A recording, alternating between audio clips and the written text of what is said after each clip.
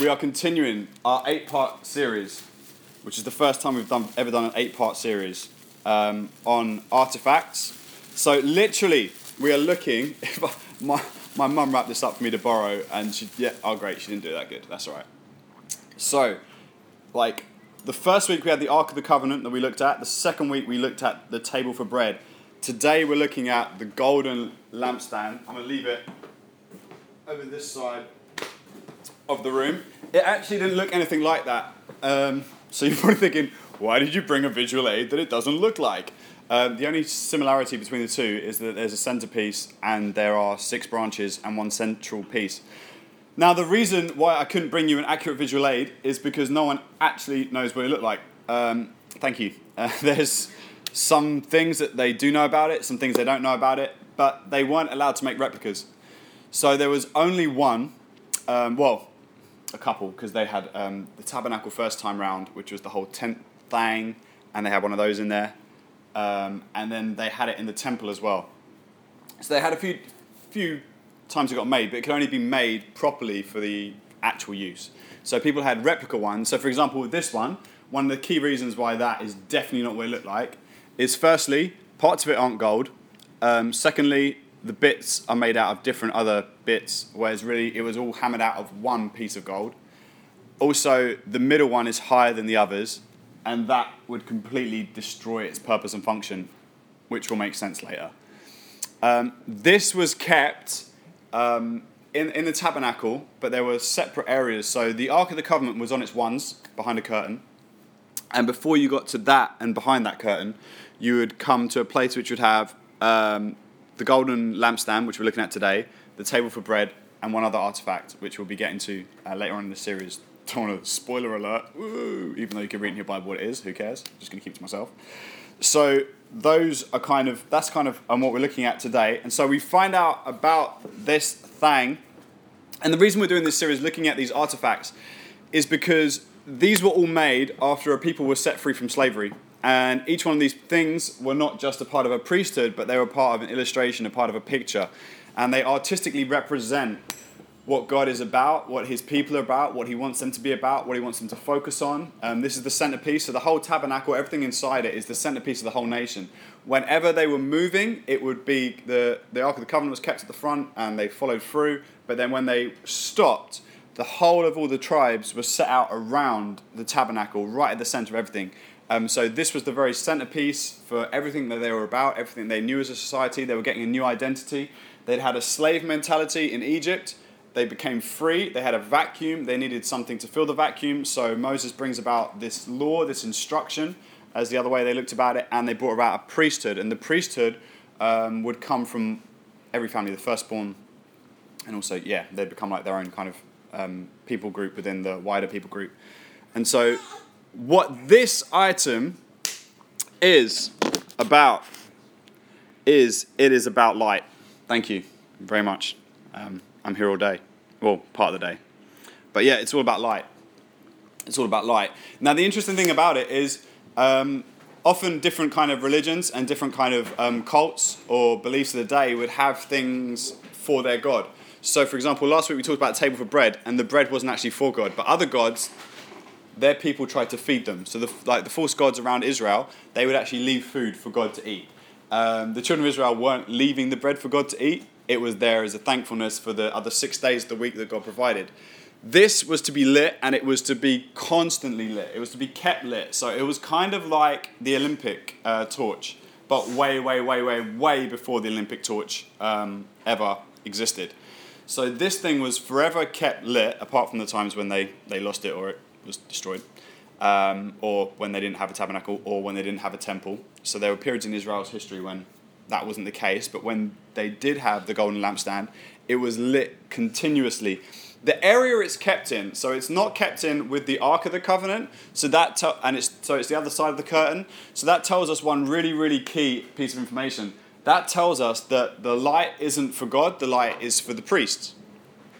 And that is a really strong illustration in a number of ways. It's a strong illustration. So the light wasn't for wasn't for God for them. That's not how they saw it.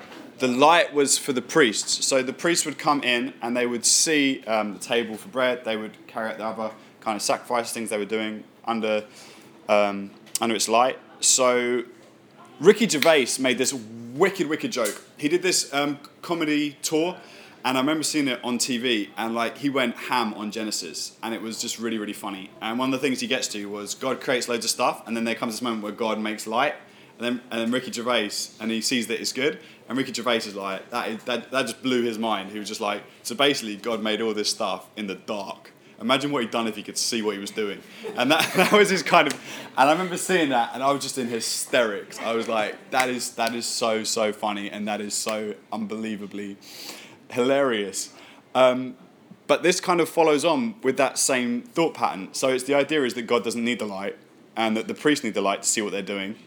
And Jesus uses this illustration when he carries on in some of his teachings, because he talks about the religious leaders of the day being the blind leading the blind, reminding them that you can't see what you're doing, you don't know what you're doing when it comes to his affairs, that you need the light. And Jesus talks about himself being the light.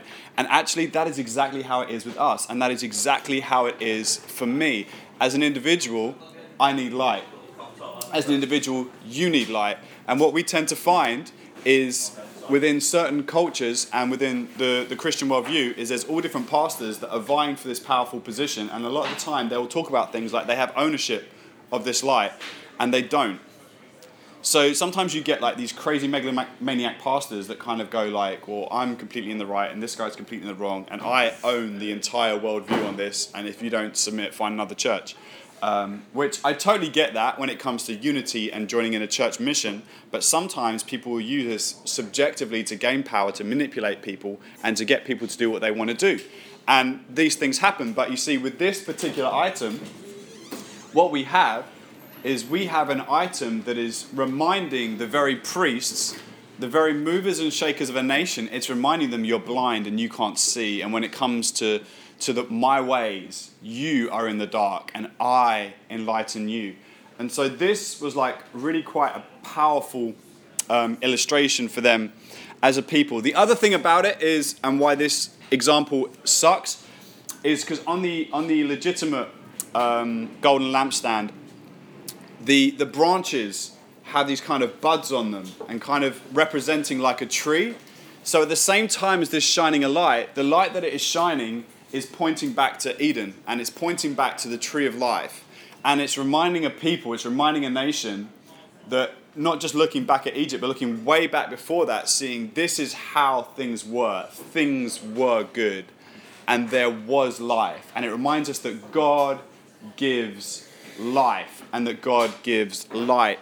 And it points back to a time when the struggle was not real, because the struggle was non-existent. And so the way that this lampstand was designed was not just as a lampstand, but a pointer back to Eden to remind them of a time when things were good, and that this was a light reminding them what was behind them, a light reminding them in the struggle, and a light reminding them ahead that one day there is a promise that things will be restored to how they were, that there will be balance, there will be equilibrium, there will be peace, there will be this restoration. And the other thing about it is the tops, they held like vast amounts of like olive oil, and they had a wick in them. Now there's a reason why oil is such an important illustration. It's because time and time again throughout the whole of the scriptures from this point forward, the prophets would use this illustration and they would relate it to the Spirit of God. And in the New Testament we would see it whenever someone talks about oil, they're kind of talking about like the Spirit of God upon us, about his Spirit being in us.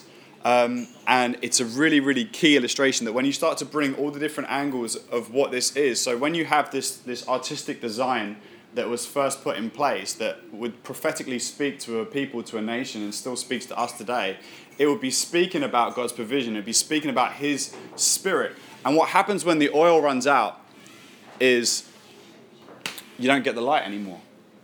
When the oil runs out and when the oil runs low, the flame starts to flicker lowly. It doesn't burn bright anymore. And the other thing about this, so I talked about the middle piece, not on that illustration of the candlestick I brought in, it's higher than the rest, but it was actually equal. And the cool thing about this and what it speaks about is it speaks about unity, it speaks about power, it speaks about oneness, it speaks about ecclesia.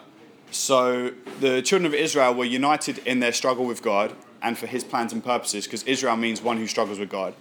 In the New Testament, we have what we call church, and church is translated from a Greek word, ecclesia, which basically means a group of people who are called out together for a purpose. And so when we look at this, what we see is we see ecclesia and we see Israel and we see the sign that they are united, because all of them are on a central level together, but also the middle piece is kind of representative of God, and the other pieces are the branches coming off. So it talks about Israel being the branches. Now Jesus talks about this where he says, I am the vine and you are the branches. And so when Jesus talks about this, he's talking actually about the golden lampstand, because when they see this, it's designed like a tree and it has these buds engraved on it. And he's saying, I am the centerpiece that gives you life. And you want to look back to the tree of life? I am the life. And we talked last week, he talked about I'm the bread of life. So Jesus talks about the items in the tabernacle, and he really probably ticked people off, because every time he uses an illustration, he's saying it's me. Where's Wally? Where's Jesus? I'm in all of it. You're going to find me in the tabernacle. It's not going to be, it's where you don't find me in the tabernacle. Someone please show me where Jesus isn't in the tabernacle. Because in every item you look at, you're going to see him, you're going to hear his tradition, you're going to hear his story, and you're going to hear him allude to it. And so when we look at this, we have I am the vine, because he is the centerpiece. The branches come off of it. But ultimately, with all of the tops being completely in symmetry and the same height together, what happens is when you light each one of those flames is you no longer have individual lights, but you have this line just brightly as one light. So when you looked at this, you knew there were branches and then you knew they were coming off from the main stand, but what you realized was that they shined with one light. And so Jesus started to talk about this, and Paul talks about this, and a number of others talk about this.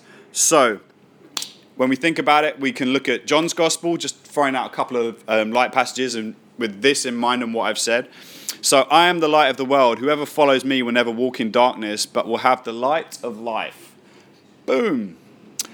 I have come into the world as light so that no one who believes in me should stay in darkness. He's saying, you guys don't know what it's about, but here I am and I'm revealing it to you.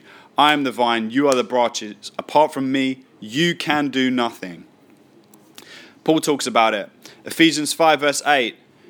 For you were once darkness, but now you are light in the Lord. Walk as children of the light.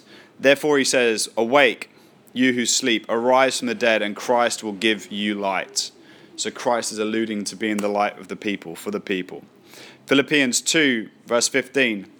That you may become blameless and harmless, children of God without fault, in the midst of a crooked and perverse generation, among whom you shine as lights in the world. 1 Peter 2:9. But you are a chosen generation, a royal priesthood, a holy nation, his own special people, that you may proclaim the praises of him who called you out of darkness into his marvelous light. 1 John 1:7. But if we walk in the light as he is in the light, we have fellowship with one another, and the blood of Jesus Christ, his Son, cleanses us from all sin. Now there's one unbelievably key thing about light. Now as a church, we call ourselves City Hill. And the reason that that was the name for us was because in Matthew 5:14-16, Jesus talks about it. He says, you are the light of the world. And then he gives an illustration. He says, a city on a hill cannot be hidden. He said, another illustration. You don't light a lamp and stick it under a basket. You light a lamp and you put it on a lamp stand so that all who are in the room can see. That all in the room can see. That they may see your good works and praise your Father in heaven. That's the gist of the overall picture.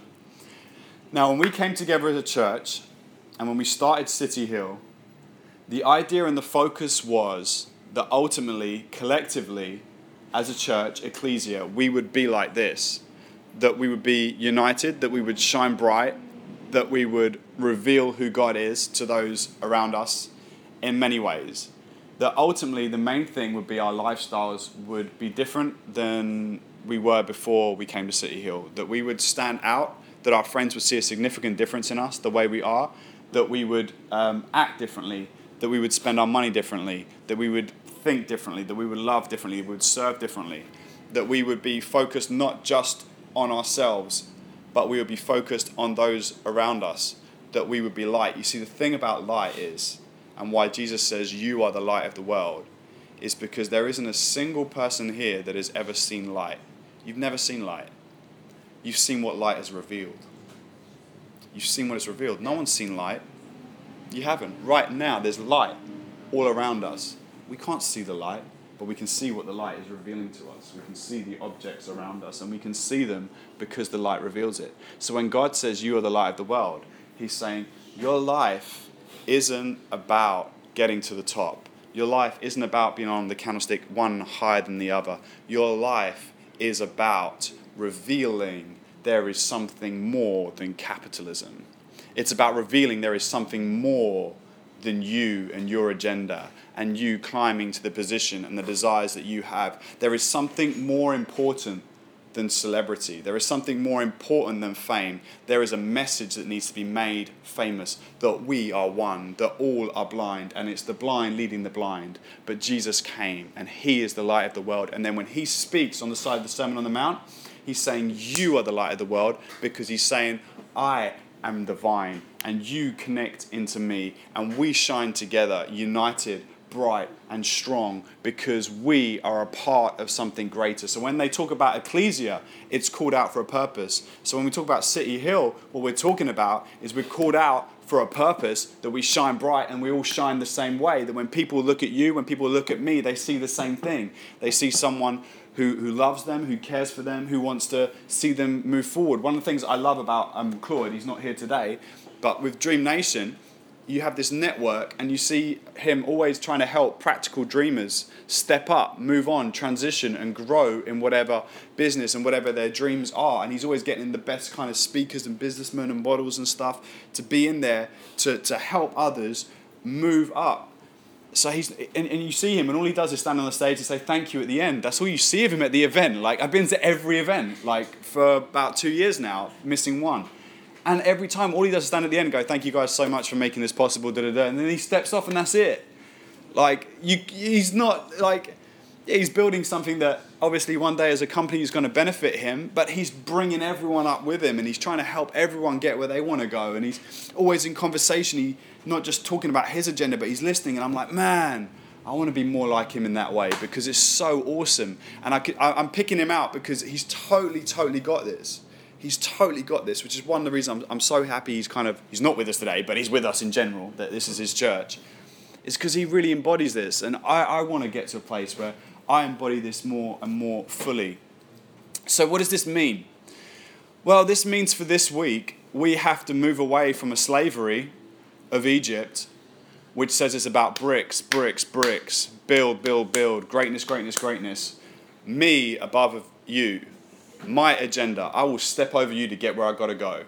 I will trample your face into dust. I will get to greatness over your cold, dead corpses. I will get to greatness over the death of your children.